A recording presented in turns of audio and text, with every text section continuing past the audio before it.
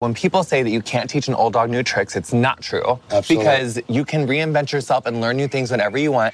For the first couple of days, you kept saying you can't fix ugly. Mm-hmm. And it broke my You all heart. have fixed ugly. We have fallen in love with you. And I didn't really expect to have this moment with you. And you were such an amazing man. I saw a lot of makeover shows, and I told to her that it was more than a makeover show because it's so deep. I'm Meredith Goldstein, advice columnist for the Boston Globe, host of the Love Letters podcast, and lover of television. And this is Because I Watched, a podcast exploring how real people's stories have been changed thanks to their favorite Netflix shows and movies. Each week, we explore amazing stories from across the world, influenced by your favorite series and read by the actors who helped make them. My grandpa Marty and I were really close, and we agreed about almost everything. Except he couldn't quite figure out why I didn't want to be married. He always asked me if I was going to get a boyfriend, and he would absolutely yell at me if I told him I went on a date and didn't let the man pay. I tried to let him know what it was like for me, as a woman in my time, that it wasn't so important to be coupled, but he just couldn't get it. And then something weird happened. He saw The Devil Wears Prada. He was obsessed with that movie, and he said one of the reasons was because suddenly he got it. He saw this character, Andy, who would march through the city with journalistic intentions, and he thought, oh, you're like her. You live in the city. You love your job. You want to make a life for yourself. And there's beauty in that even a movie can help us figure each other out, that we can be wrong, and then our world can get that much bigger. Today's story is about one mother's transformation after watching what some like to call more than a makeover show.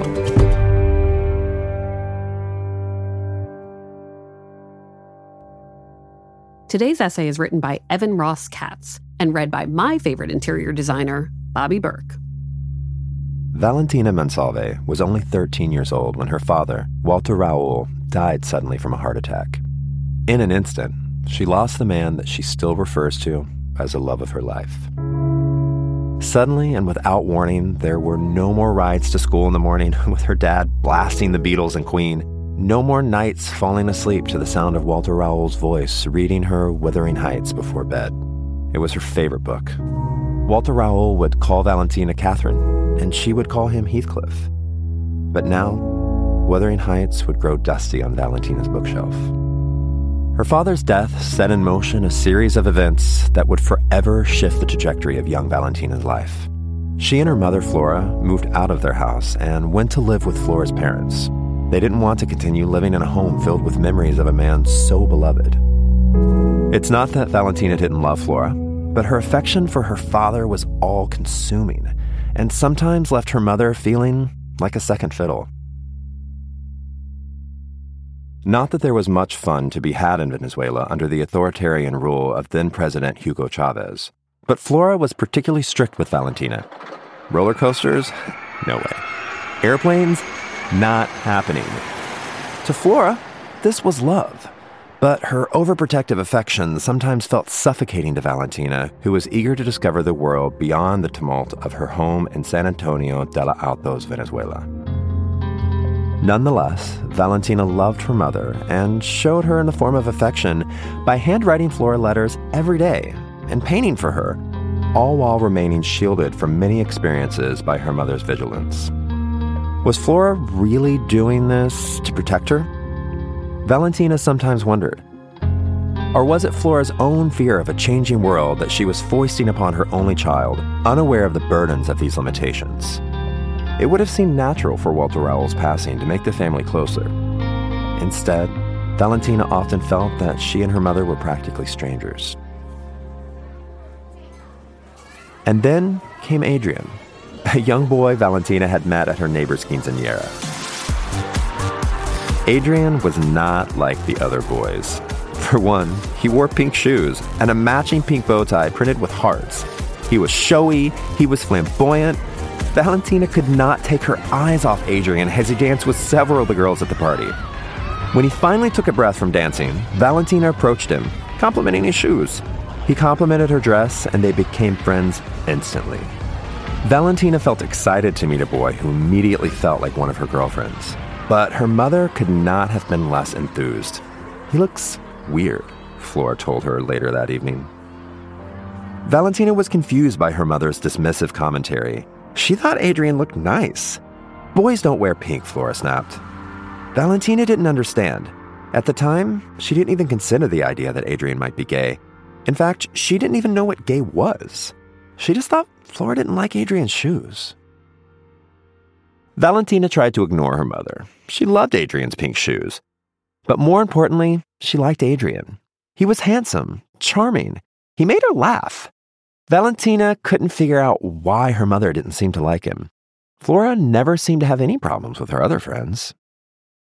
A few years later, Valentina was on a school trip with her Model UN team when she met Rodrigo.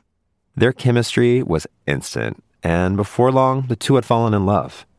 It was March when they met, and by August, Rodrigo had come to Venezuela to see Valentina a few times. Every time he had come to visit, Valentina was excited not just to spend time with Rodrigo, but because he had got along so well with Flora, and Valentina felt like he was forming a really strong bond with her family. One night after dinner, the three of them were in the family playroom.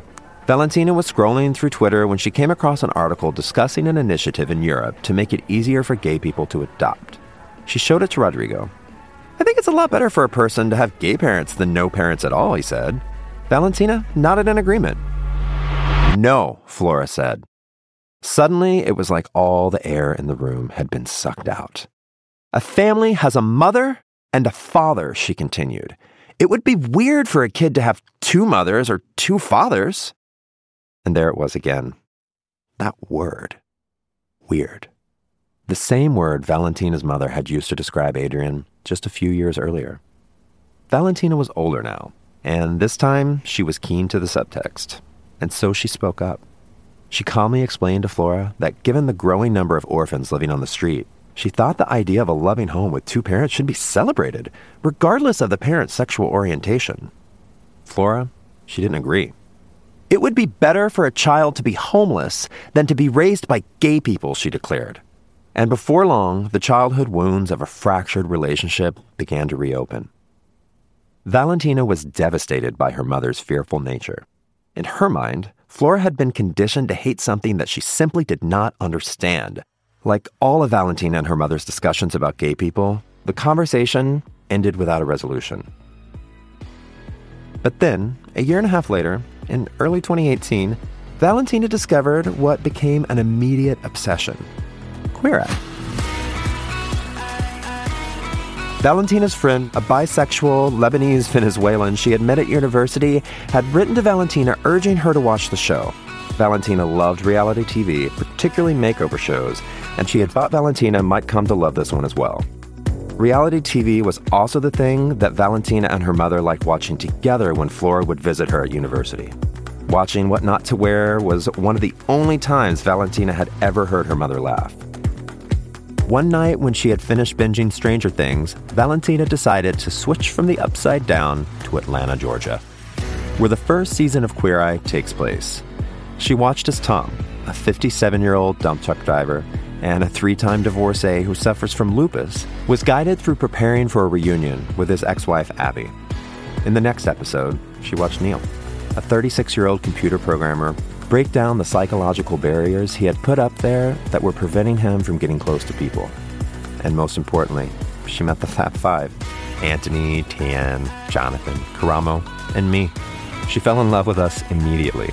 Her words, not mine. Valentina could not wait to introduce her mom to the show that she had grown to love so quickly. She was hopeful Flora would do the same. But Valentina was worried. They hadn't discussed the topic of homosexuality in a long time, and she was almost certain that her mom would react to the Fab Five in the same way that she had in the past, that Flora would dismiss Queer Eye as weird. Still, Valentina was determined to at least try. She pitched Queer Eye to her mother as something familiar, a makeover show just like What Not to Wear. She told her mother that the Queer Eye hosts were gay, but she threw it in casually, almost as an aside. After all, her mother had surely seen gay characters pop up on other reality shows, and Valentina had never heard her say anything negative about that. Still, deep down, Valentina doubted her mother would actually watch Queer Eye. But boy, was she wrong. Flora watched the first episode, encountering Tom, Abby, and the Fab Five. Then she met Neil in episode 2, Corey in episode 3, and AJ in episode 4. Before she knew it, she had completed the entire first season. Valentina had no idea Flora had actually watched until she got a text message from her mother. And when she read it, Valentina could scarcely believe her eyes. "Baby, I downloaded all of the seasons," Flora wrote in a text. "And I'll tell you something. I love it. It changed my perception of gay people." Flora said that the Fab Five were wonderful. She loved the way that they expressed their feelings without boundaries. She confessed that she had been homophobic, and she had realized that there was a lot that she could learn from watching Queer Eye. She admitted that the show had brought her to tears for a reason that she really could not fully articulate. But Flora didn't stop there. Valentina was shocked when her mother then called her. The two almost never spoke on the phone. "You were right," Flora said, her voice crackling with excitement. "They are lovely, very nice people, and they would be incredible with kids because they are so good with people in trouble or complicated or sad people." Finally, Flora was expressing what Valentina had hoped to hear from her mother for so long, that she had the ability to see people, regardless of their sexuality, as people. Valentina was amazed by the revelation that her mother now believed gay people would, in fact, make great parents and should, in fact, be able to adopt. It was a radical shift for Flora, the same woman who had once said that she would rather a child remain an orphan and homeless than experience the love of a gay parent. But beyond Flora's newfound acceptance of homosexuality, Valentina discovered that her mother's attitudes were starting to evolve on other issues as well. When Valentina was a little girl, Flora used to tell her that there were certain things a quote-unquote good woman shouldn't say or do, like have an abortion. But once she and her mother were able to talk about homosexuality without fighting, Valentina felt emboldened to bring up other topics, like her belief in a woman's right to choose. She remembers the silence at the other end of the line when she said it, and then came Flora's surprising reply. "I think I raised you with the tools so that you can believe what you want to believe." Thanks to Queer Eye, Flora's mind was starting to open. The Fab Five had somehow done the trick. Valentina almost wondered if she herself was in the upside down. Valentina decided to not return to Venezuela after college, instead moving to Mexico City. The decision was in part to be closer to Rodrigo, but also because of the ongoing situation in Venezuela, which she describes as ugly and dangerous. Flora still lives in Venezuela, a country that does not offer the same legal protections to gay couples that it does for straight couples. For women like Flora, conversations like the one that she was finally able to have with Valentina are uncommon. Valentina says topics like abortion or gay and transgender rights don't get discussed in Venezuela because people are worried about having enough to eat. In the end, Flora's feelings on gay people, that they were weird and didn't deserve the right to adopt, were likely born out of Venezuela's cultural norms. Venezuela is hardly the only place where this kind of homophobia exists. A deep-seated and societal reinforced set of prejudices so firmly ingrained that people are often afraid to think otherwise, fearful that it would lead to condemnation. There are many parts of the world where LGBTQ+ individuals can be punished, harmed, and even killed for the desire to live authentically. Equality can seem like a foregone reality for those of us living in a part of the world that celebrates marginalized identities, where Mayor Pete Buttigieg can make history as the first openly gay person to ever run for president, and Janet Mock can become the first out transgender woman of color to sign a major studio deal. This is progress that cannot be ignored. But neither can the Floras of the world, who fear LGBTQ+ people because that's how the society that they grew up in tells them that they should feel. For Flora, getting to know the Fab Five was an opportunity to combat her homophobia through visibility. She realizes that she did not hate gay people. She just didn't really know anything about them. And once she was able to see the joy that the Fab Five brought to so many people's lives, she finally saw gay people as just people. It wasn't easy. It wasn't without tense moments, when Valentina was certain she and her mother would never see eye to eye. But in the end, thanks to an unknowingly poignant assist from the Fab Five, Valentina helped change her mother's mind. And not only that, Valentina was able to find a way to communicate with Flora, to feel a closeness akin to what she had once felt with her father. Valentina and Flora's story is a lesson not just in the acceptance of gay people, but of the accepting of what you do not know. After all, people are just people. Sometimes they wear pink shoes, and sometimes they adopt children into loving homes, and sometimes they have long hair and a twirly mustache and say gorgeous a lot while wearing a dress. When people say, you can't teach an old dog new tricks, it's not true, because you can reinvent yourself, and you can learn new things whenever you want.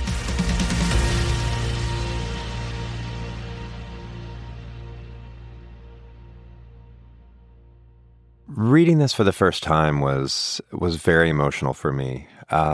We've gotten thousands of stories like this since our show came out, from the very first day. And to hear that we're able to open people's minds that may not have ever had their minds open, and to hear that we're able to bring families together, not just on issues about homosexualities, but just bring families closer together by giving them an outlet to talk about things that before might have made them a little uncomfortable. It kind of opens up a safe space for them to talk about things that even aren't on the show. Open up a much larger dialogue to just have a free relationship with each other. To anyone out there like Valentina who has a wedge between them and their family just due to different beliefs, or to that person in the LGBTQ plus community who is estranged from their family because their family doesn't accept them, give them time. Most of the time, their ignorance, their hatred, it's not their fault. They were conditioned that way their entire life, whether it be from cultural norms, religious pressures. When you're taught something your entire life by people that you trust, by leaders in your community, by parents, by grandparents, by, people that you look up to, you believe it. And it's only until you have visibility to things outside of that you sometimes realize, wait, what I was taught is not right. These people don't have horns. They're not horrible people. They're just people like me who are different. Give them time. You've had your whole life to come to terms with the fact that you're gay. They haven't. So give them time. Show them the love and acceptance that you wish that they would show to you. And hopefully, in time, they'll reciprocate. I was at that point. I was an out teenager who, left home because his family did not accept him as being gay. And just 2 weeks ago, my father, he asked me, "How's Dewey? I haven't seen him in a while. You've got yourself a really good one. I really like him, and I'm so glad you guys found each other." And to hear that come from my almost 80-year-old cowboy father, who I never thought would accept me for being gay or ever accept me being married to a man, it meant a lot. If I could say anything to Valentina and Flora, or anyone for that matter, who has a story like this that our show has touched, I just thank you. Thank you for letting us into your lives. Thank you for being vulnerable. Thank you for accepting us when we're vulnerable and when our heroes are vulnerable. Thank you for giving us the platform to be visible, so that we can continue to just try to make the world a better, more accepting, loving place. If that family member loves you, at some point, that member will decide to listen to you. So I think that it's so possible. You don't have to pressure your family member, but you have to show how it's important to you.